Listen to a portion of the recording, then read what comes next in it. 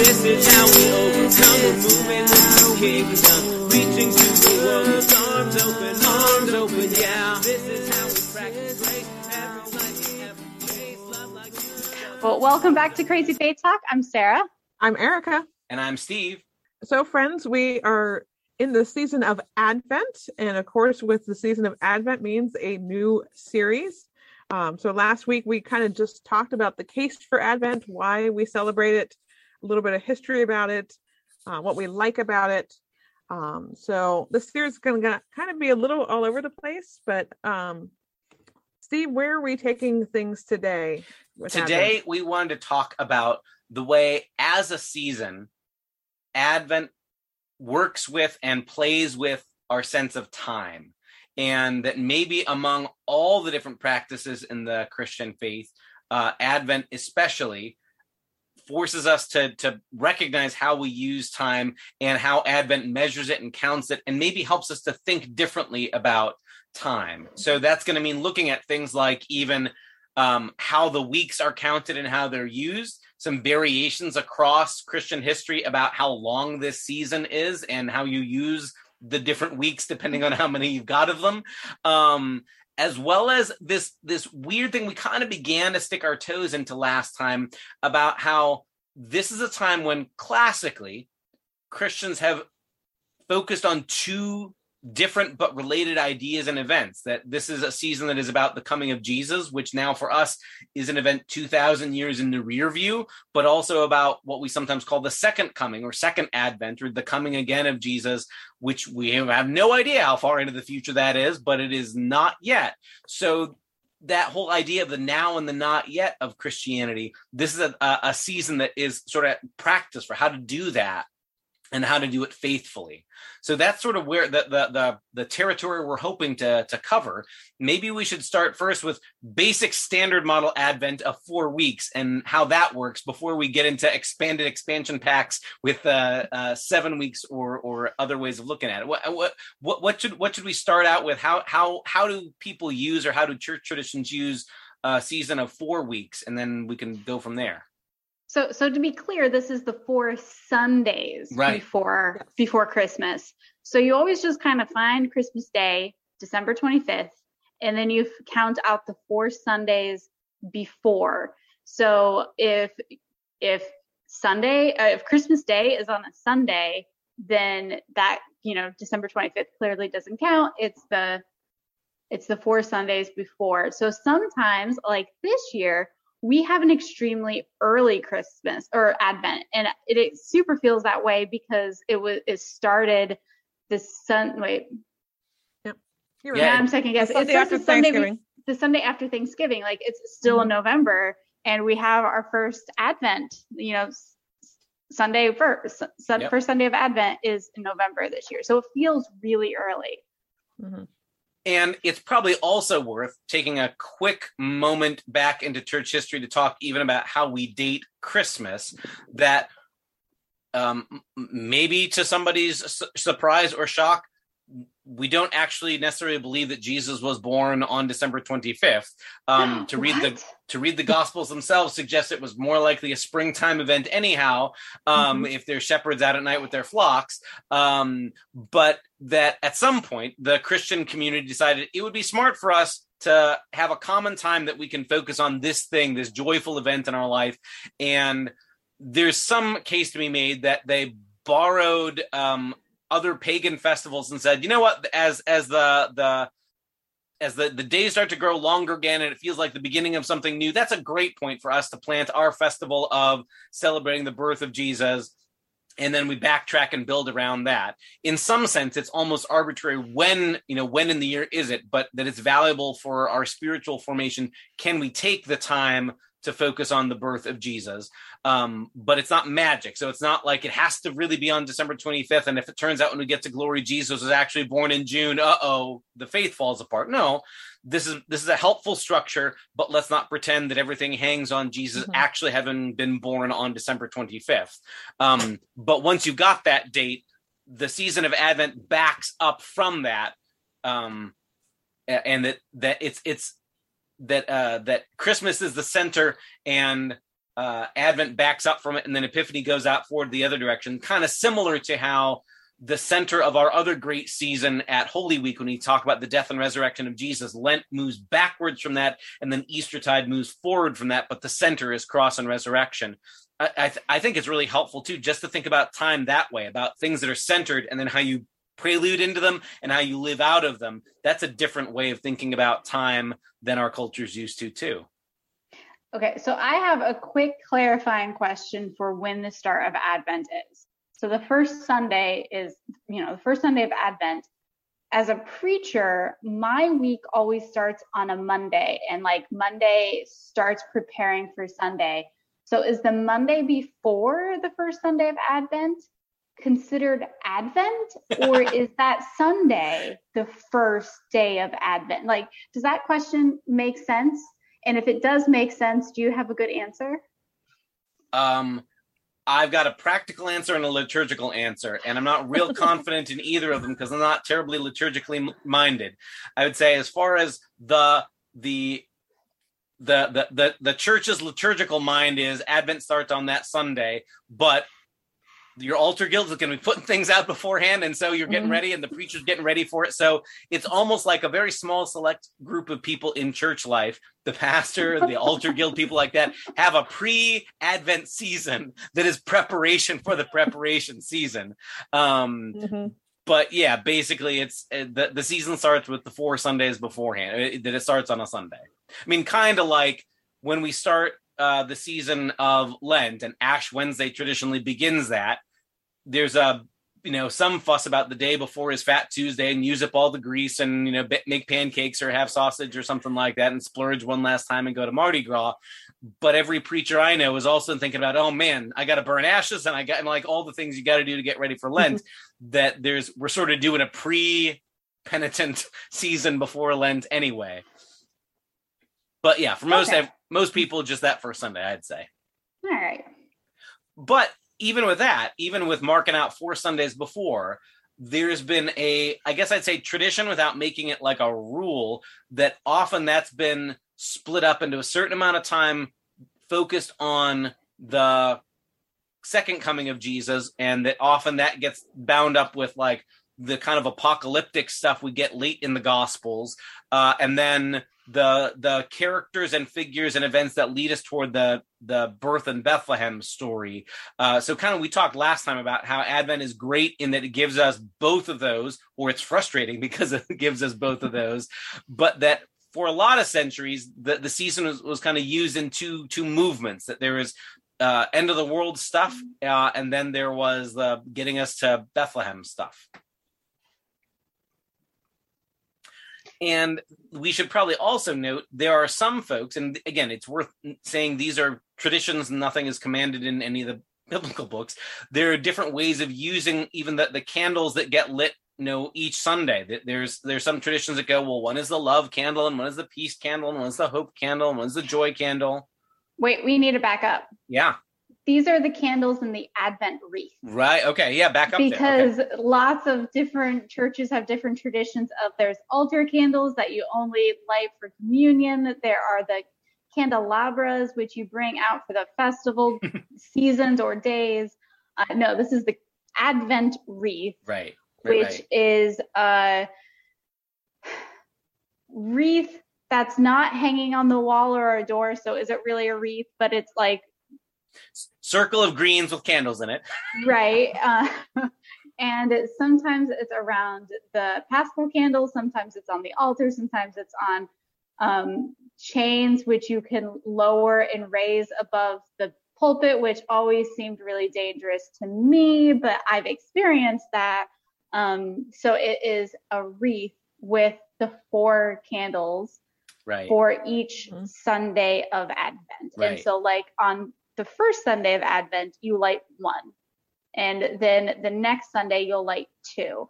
And it's kind of a nice visual way to kind of mark time of saying, yes, this is where we are in our Advent season. This is how much further we have to go. And so that's the candles.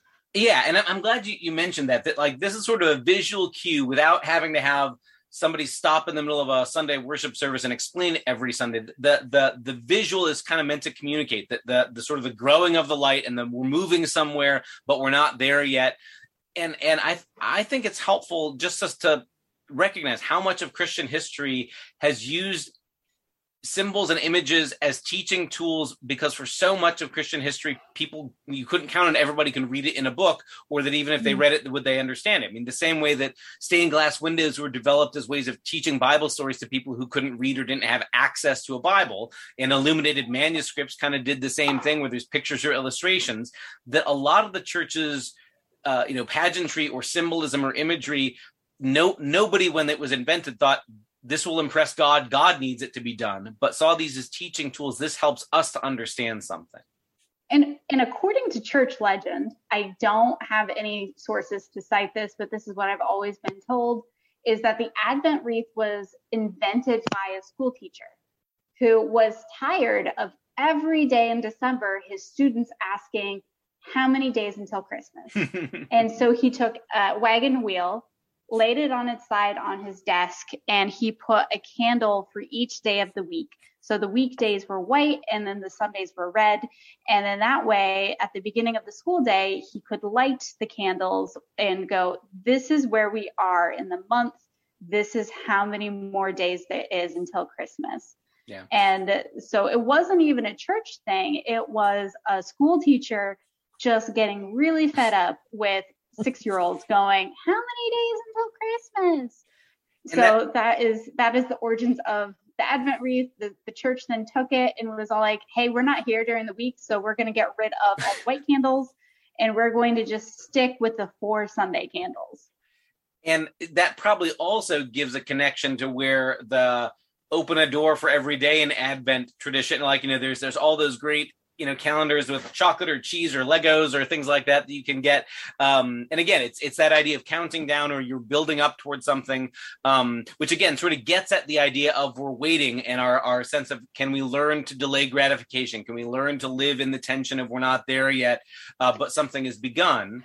But on the other hand, I guess it almost runs the risk of teaching the wrong kind of waiting in my mind, which is to say, there are parts of Christian waiting that we don't have any clue how long we're supposed to be waiting for. It's that sort of, you should be ready any moment. It could be a long haul or a short one.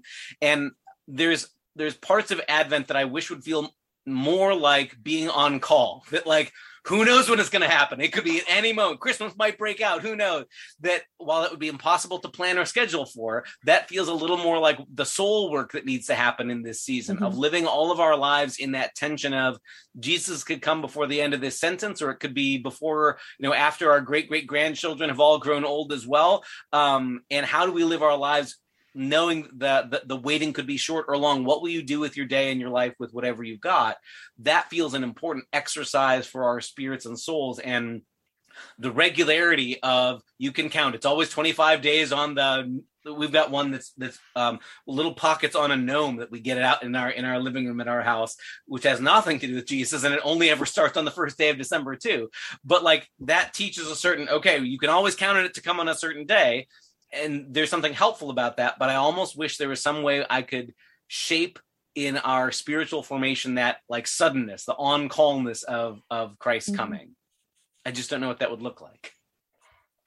I had a professor in seminary, and I can't remember who it was. It might have been Mark Allen Powell, who you also had, Steve. Yes. Who would remind us that if we are praying for Jesus to come again, and we are hoping and expecting Jesus to come again, every time that we pray, come, Jesus, come, we should pause for a moment and look towards the door, because we really should expect that Jesus could be coming through the door at that time. Yeah. I remember him used to his variation on it when I had him was that, in the communion prayer in the liturgy, Amen, come Lord Jesus, he would look out the window rather than up at the altar at that moment. And there's something lovely. I mean, a little bit tongue in cheek, because in a sense, that's also a moment where we're recognizing Jesus' presence at the table with us too. So there's sort of you could also look up front where he is.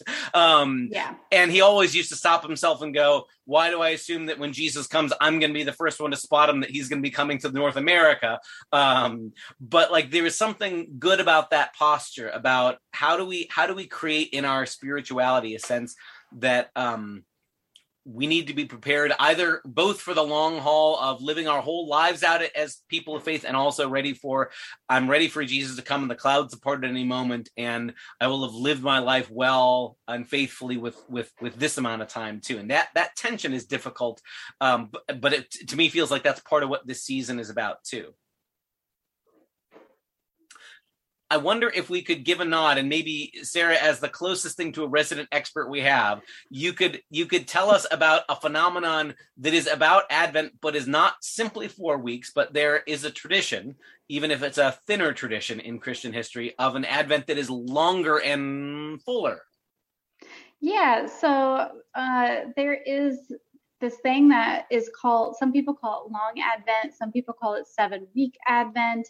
But it is this idea that Advent should be longer than 4 weeks, but should be that 7 weeks, that it would be to give more emphasis to the second coming of Jesus, which our lectionary already does. Mm-hmm. Like the 3 weeks before Advent, if you're a lectionary preacher, you'll see that there are, that's when we get the Mark 13 of and the destruction of the temple. That's when we get Christ the King, which is often very apocalyptic, but it has all of those themes already that you find as part of Advent.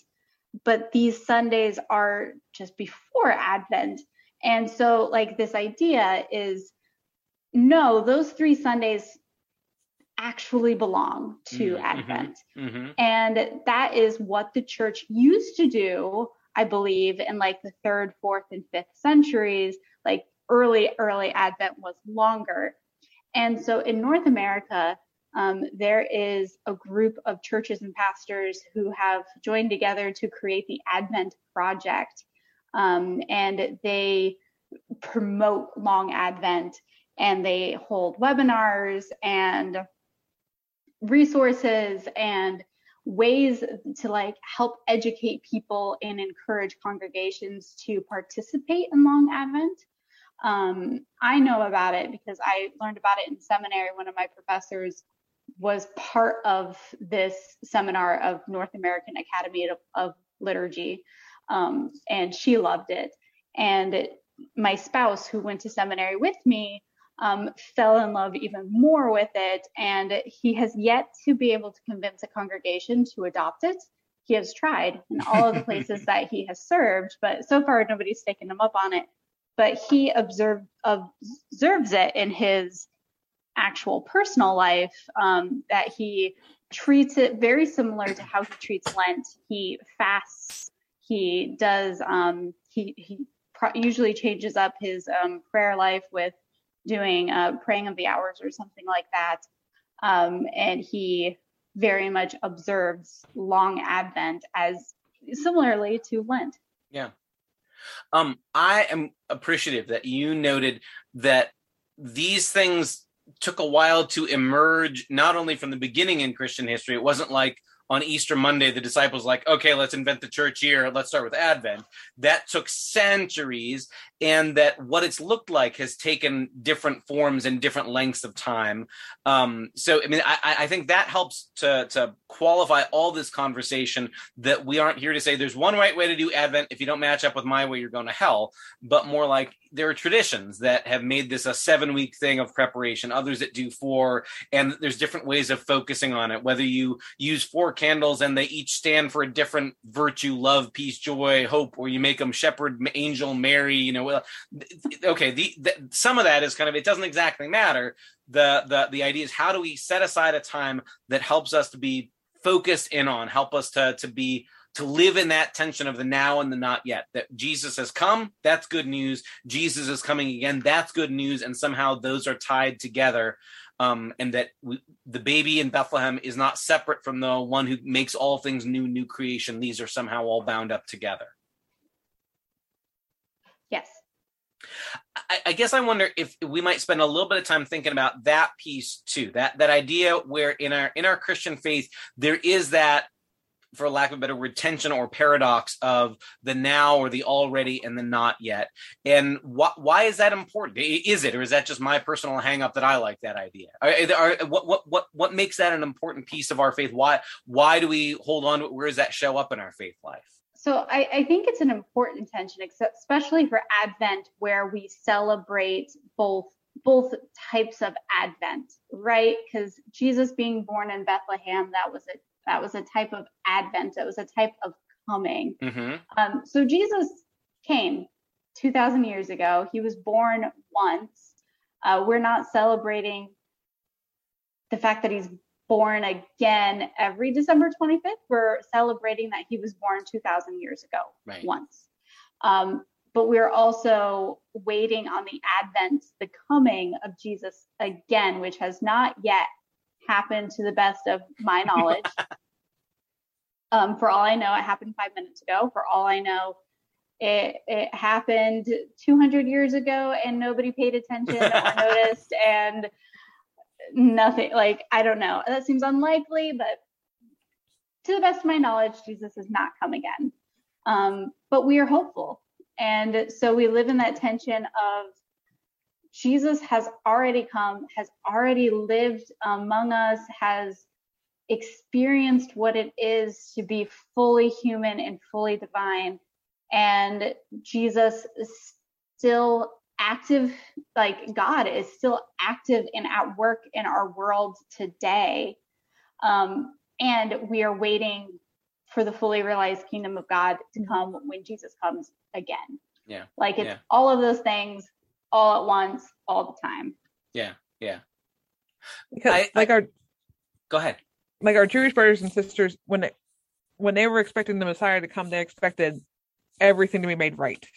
All at once, and yes, Jesus set that into a trajectory, but it's not here yet. And so I think for us to realize that while the world is still very messed up, while there's still sin in the world, when we can look at the paper and news and everything and see all this brokenness, to know and hope and expectation that someday it will be made new. Like Sarah said, we don't know when, but we have this promise that it's going to be made new. And for me, that kind of, I think about, the parables that Jesus talks about at the end times, if you knew a thief was breaking into your house, like, of course you would stay up and you'd be ready, but we don't know. And so that constant, we don't know when Jesus is coming back, not a sense of trying to keep us in our place and make sure that we're behaving.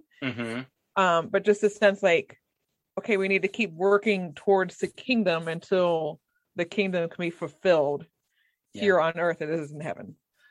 I was sitting in an airport years and years and years ago. I can't remember where I was going. But I was by myself, so I must have been going to some church-wide event or a youth gathering or something.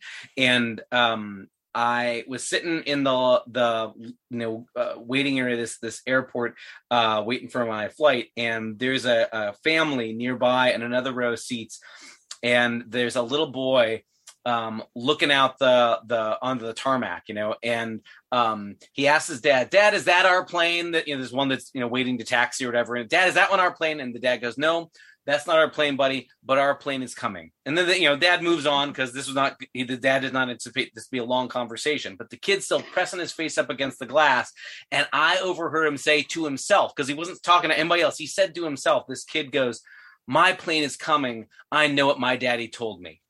And it was for me, that's Advent. It's this, okay, there's this promise. Why do I believe that there's a plane coming? I've been told by somebody that I trust, and I'm here in the airport and somebody that I trust says it's coming, but I'm not there yet. It's this one here in front of me is not my plane yet. And it feels to me like without the dad to promise. All you've got is a sad, wishful thinking kid, wondering, is my airplane ever going to come?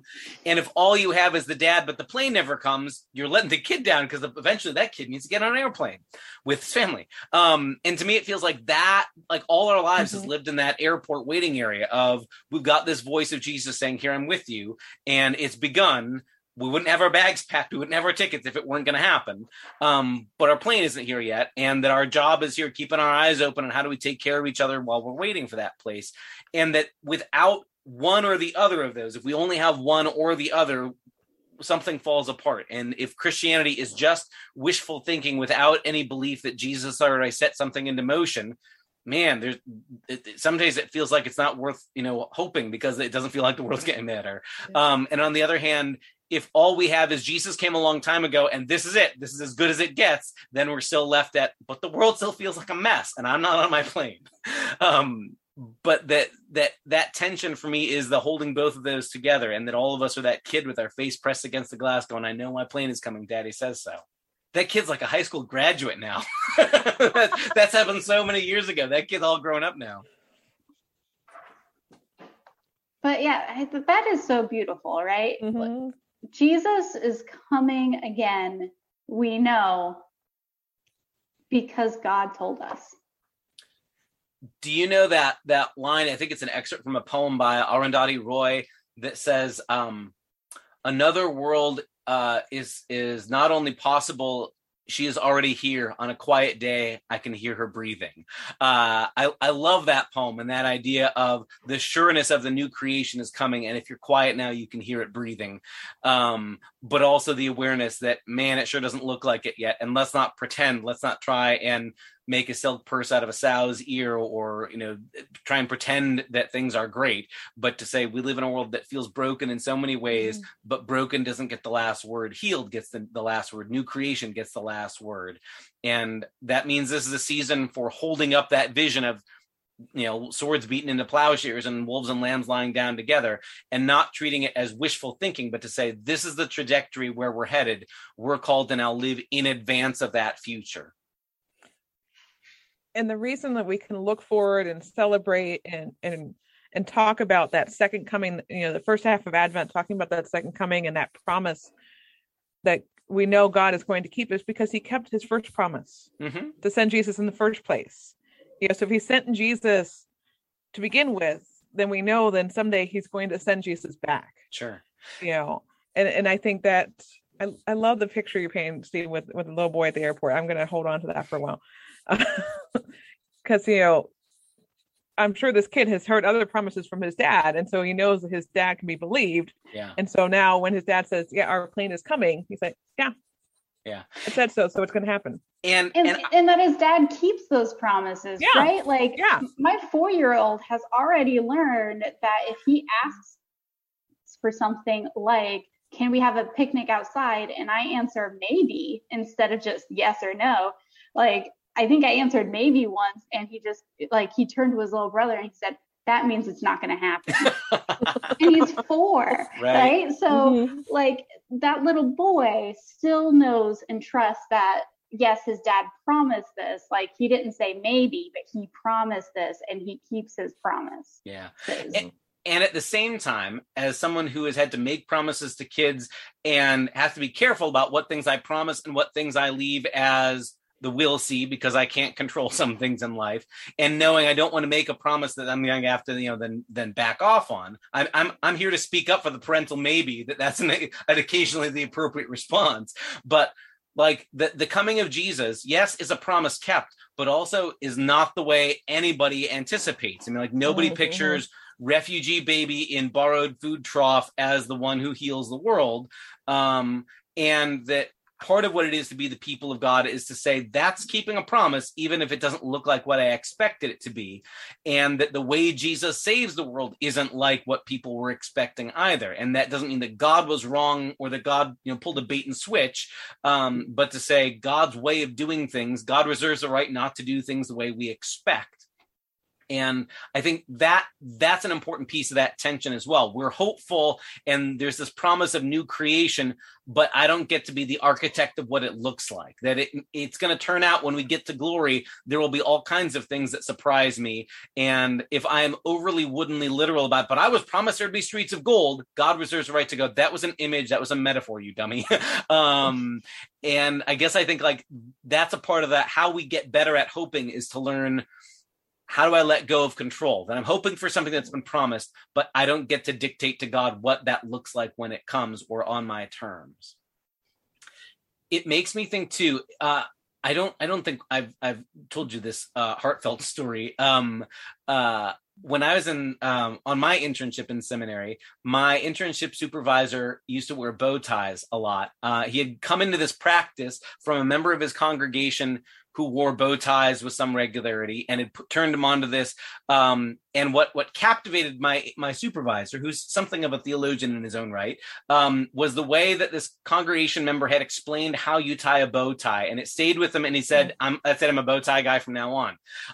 And the way this congregation member explained it is, he says, you take the end of the bow tie and you bring it through a loop that doesn't exist yet, but which comes into existence in the act of pulling it through.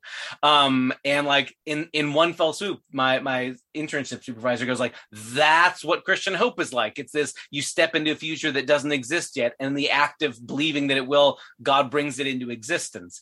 And my goodness, I don't know a better way to describe how to tie a bow tie. That is it, my friend. You pull the end through a loop that doesn't exist, but that comes into existence in the act of pulling it.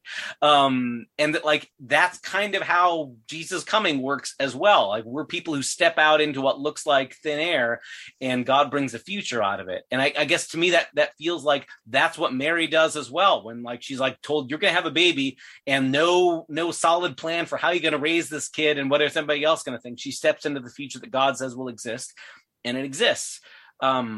That's scary, but to me that feels like that's what makes hope more than just sentimental wishing. So whether it takes 4 weeks or 7 weeks, that's the idea about what this season is, that playing with time, and maybe intentionally as a way that's countercultural in a culture that wants to rush on to the next thing that we can make money off of, to deliberately take the time, whether it's 4 candles worth or 7 candles worth or 24 on a wagon wheel, to use time differently in this season. So we've got more weeks of Advent coming, so we hope you'll join us next time here on our series here on Advent and what it's all about here on Crazy Faith Talk. See y'all. Bye. Yes,